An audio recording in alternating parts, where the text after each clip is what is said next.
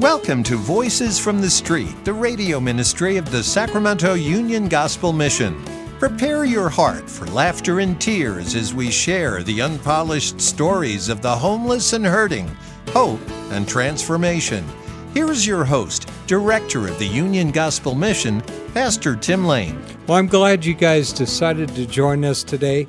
I hope you'll stay tuned. I have an employee and a friend and a brother in Christ and a soldier in God's Army, as we were talking about a little bit before we went on the air.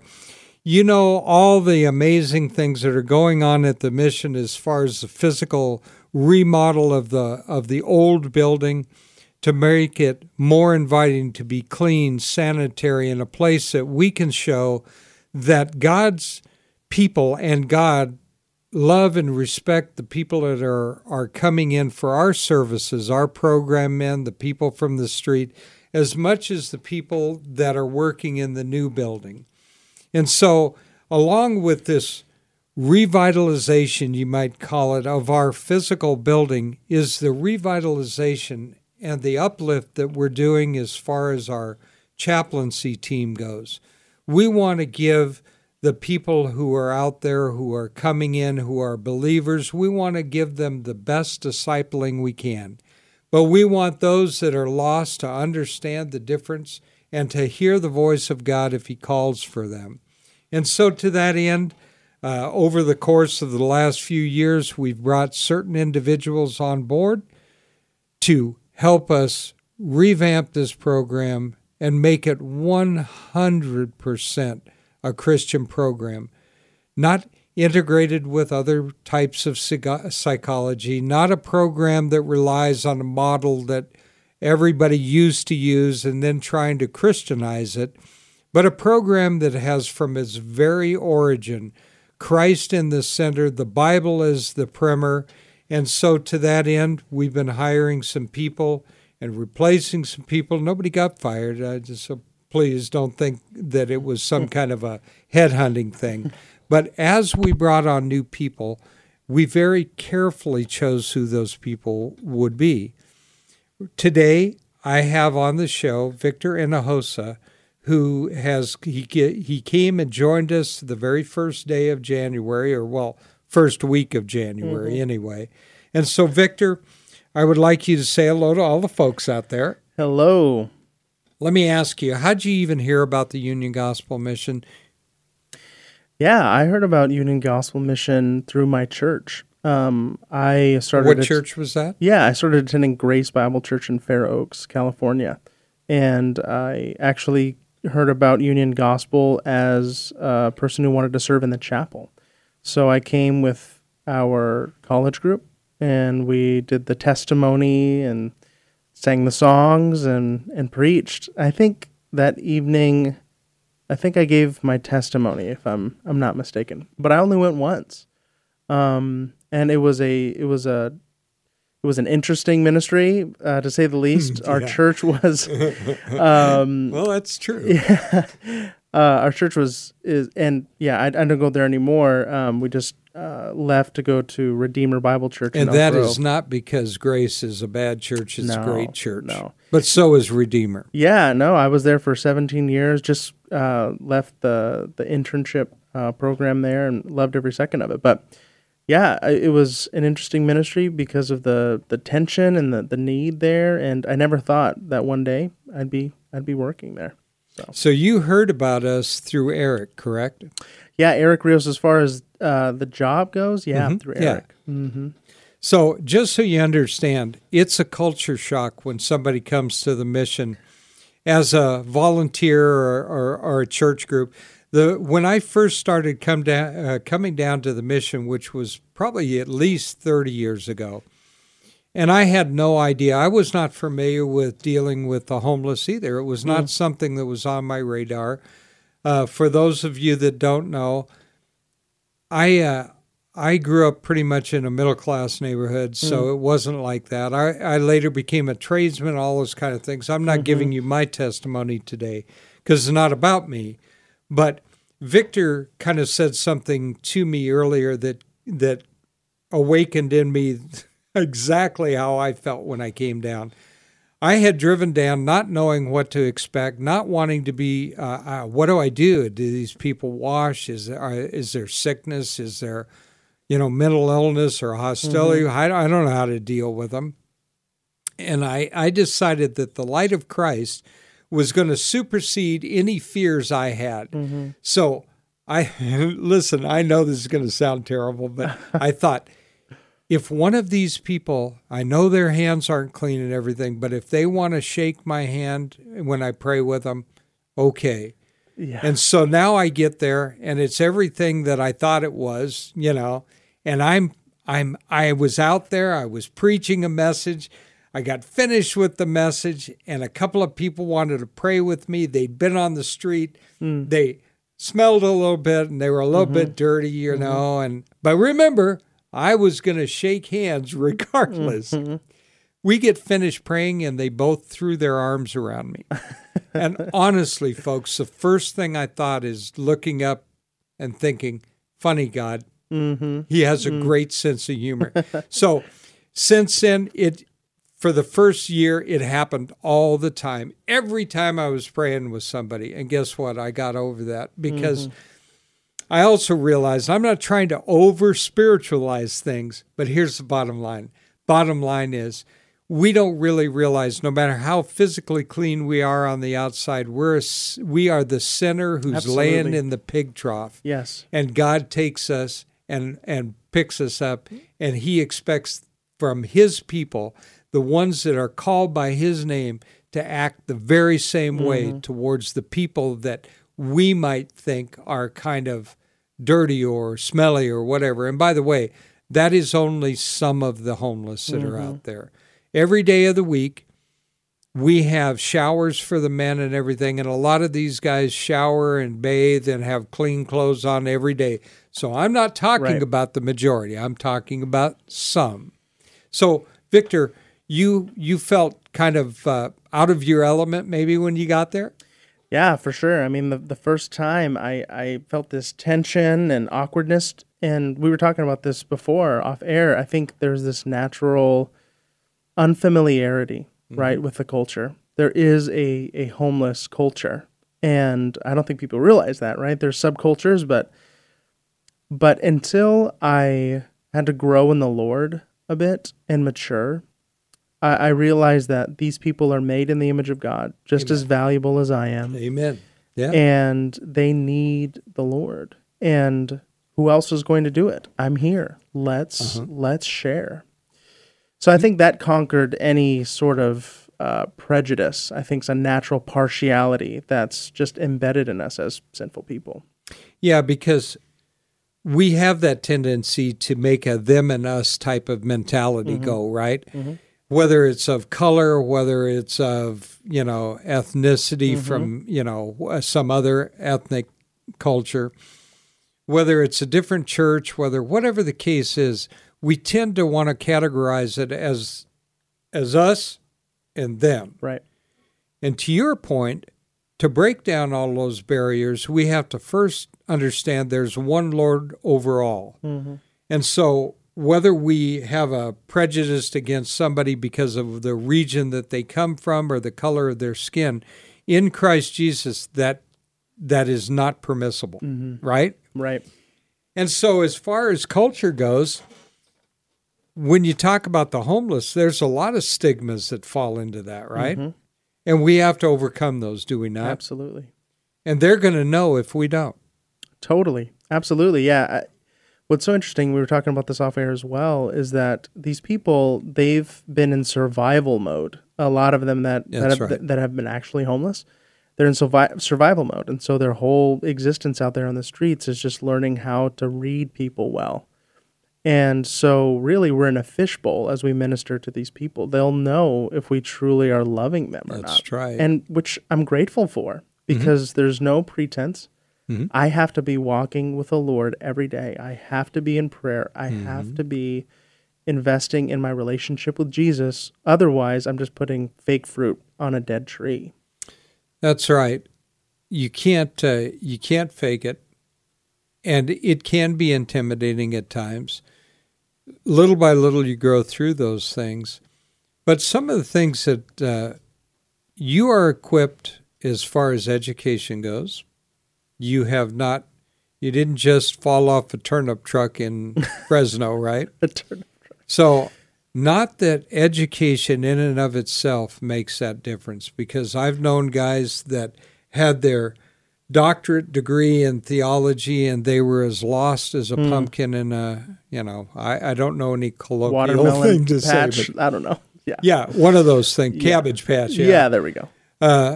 Because the bottom line is that theology does matter. Mm-hmm. There's no doubt about it. But if your theology is bad, it doesn't matter how well educated you are in it, right? Absolutely. Then what you've got is a very well educated, very lost person who really does not grasp it.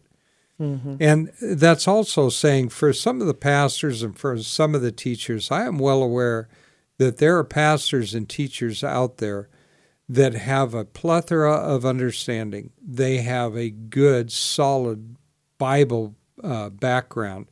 They know the theology. They know all the different aspects of it, and may not have a doctorate on their wall.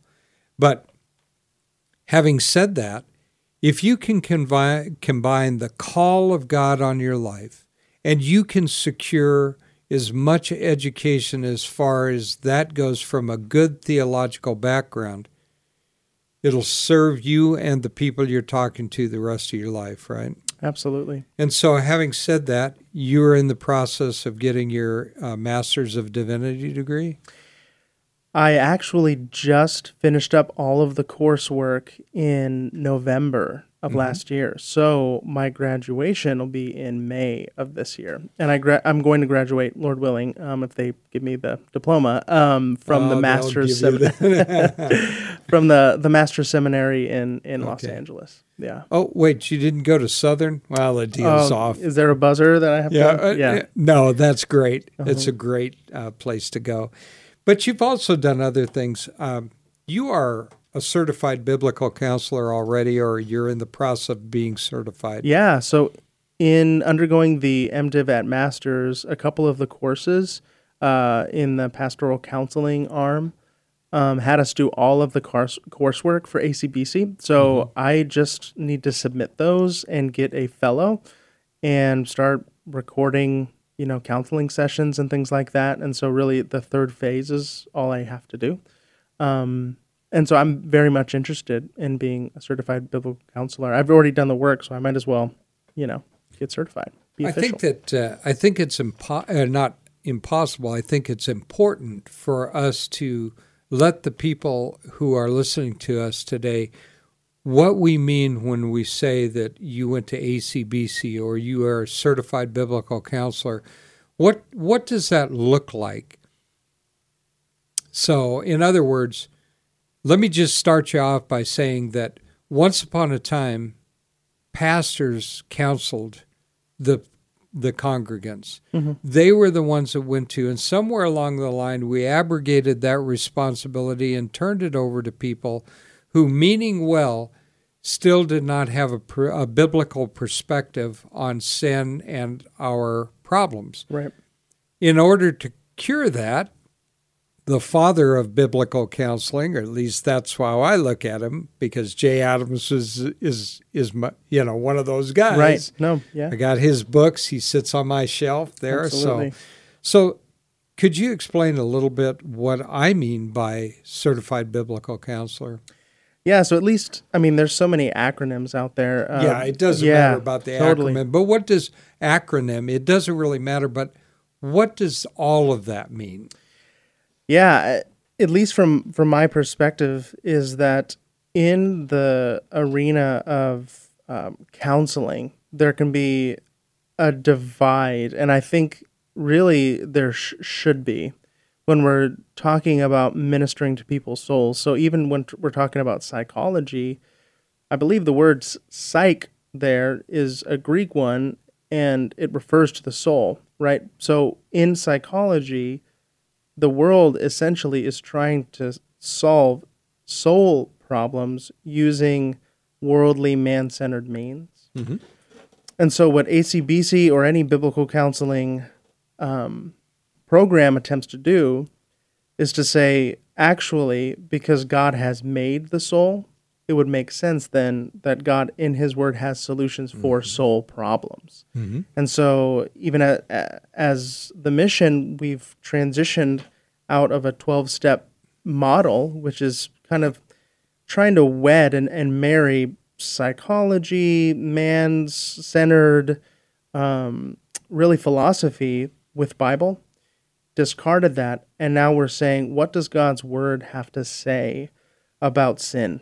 What does God's word have to say about enslaving sin? Instead of labeling it as a disease or some other victim sort of language. Correct. Do we have any responsibility for the situations that we put ourselves in? Sure.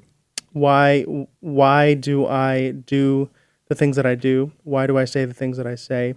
And we believe, since God's word is sufficient in everything we need for life and godliness, that his word does have the tools for us to be able to repent of sin and follow God with our lives. Yeah, but it is also not, and to your point, we're not trying to say that, hey, listen, if you've got some kind of a problem, just pick up your Bible and it'll all be taken care of. Right. We're approaching it from the idea that, yes, the Bible is sufficient for every need we have to answer the questions that we have, but it takes people who are trained in bringing those out, and especially in situations that most of us are never going to run into. Right. So if you're going to go as a Christian to a marriage counselor, that marriage counselor needs to know how to counsel you from the Word of God, not from some script that they have gotten over how generally people behave, Right. because we're dealing with Christians. And so the other part of that is that they need to be highly trained. Right. And that's what these certification programs are for, correct? Correct. Yeah, I mean, we always have places to grow, especially in our sanctification. But I think, at least from my perspective, it's easy for the church, because we're a parachurch ministry, right? We're not a church, but That's correct. It's easy for the church to say, well, I don't have a certificate from whatever acronym, however long it is. Yeah, right? whatever it is. And so that means I'm unequipped to be able to handle God's word in helping you.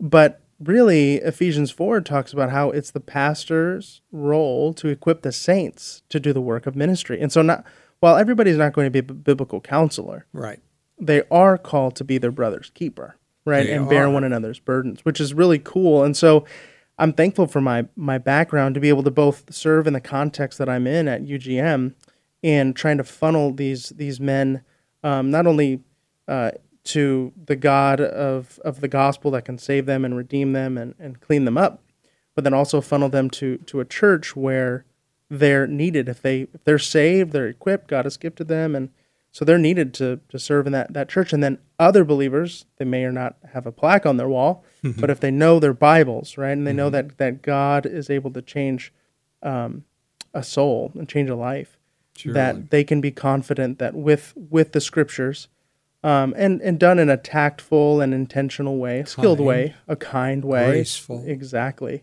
they can help another person follow Christ more.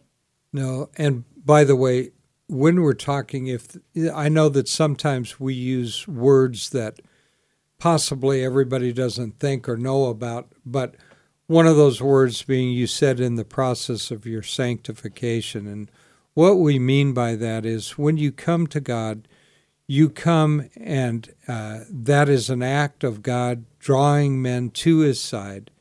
And so you are justified when you believe, and when you confess, you're justified. But then the process of sanctification is a synergistic or a dual role that's played. God working with you as you seek to grow in God's grace, and he implants in you those same qualities. You grow in grace, and throughout the time we are born again, until the time we are glorified, which means we are taken into heaven, whether it be by death or the return of the Lord. That time in between, as we are growing to be more Christ-like, is what we mean when we use the term growing in sanctification. So I wanted you guys to be clear. That's what we're talking about. A good verse on that is Philippians 2, verse 13, where it says, "For it is God who works in you, both to will and to work for his good pleasure." Mm-hmm. But the verse that's right before that says, "Therefore, my beloved, as you always obeyed, so now, not only as in my presence, but much more in my absence, work out your own salvation with fear and trembling." And those verses are right next to each other. Yes, and some translations say to will and to do. Mm-hmm. It's the same thing, and as you've pointed out, and I have said this many times to people, when it says, and they'll come to me and they'll ask, well, it says work out your salvation with fear and trembling, and they take that in some instances to mean that you need to gain your salvation with fear and trembling to work it out, and that's not what that means. Mm-hmm. What that means is, and I kiddingly, but there's truth to it, said, if I perform a wedding, I could easily say at the end of that, now I pronounce you man and wife, now go work out your marriage with fear and trembling. You are married, but now that's the beginning. Mm-hmm. You are saved, but go work out that salvation with fear and trembling. Mm-hmm. And it doesn't mean that we cower before God either. It means that we need to take very seriously this whole process of sanctification, correct? Absolutely. Yeah, there's theology out there that talks about, coming to Jesus requires no effort on your part. You don't have to do anything. And while Jesus has paid it all and accomplished our salvation with his life and death and resurrection, God still does require obedience from us as we pursue him, right? That's what James is all about, right? Faith and action. You are saved unto good works. Right. Mm-hmm. So, and by the way, we're coming up to the last few minutes of the show, and so I want you to stay over so we can do another show, which will air the following day. We have 2 minutes. Is there anything that is particularly on your heart you would like to say as we close out the show? Yeah, I'm just grateful for Union Gospel Mission. I'm grateful that they took a chance on me. I'm so grateful for the gospel of Jesus Christ. And if there's anybody out there that doesn't know him, if they repent of their sin and trust in Jesus Christ for their salvation, they can be born again. The gospel is in our name, right? And that's so right. We're grateful for what Jesus has done, and that's what we're for at UGM. Yeah, so think of it this way. You've come to Christ, and he has paid the penalty for sin in your life.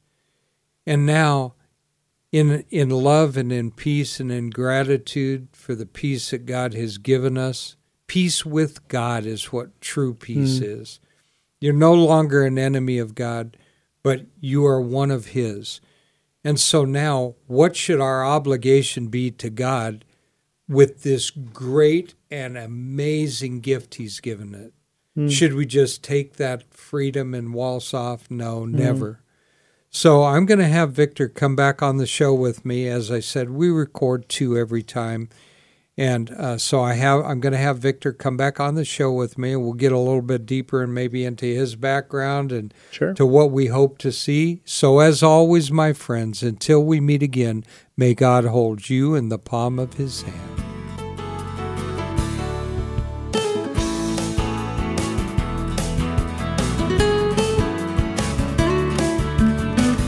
You've been listening to Voices from the Street, the radio ministry of the Sacramento Union Gospel Mission. If your heart's been touched and you want to know more about the work of the mission, log on to ugmsac.com, ugmsac.com. To donate clothing, food, time, or financial help, call 916-447-3268, 916-447-3268. Thank you so much for listening. Join us again next week at the same time for Voices from the Street.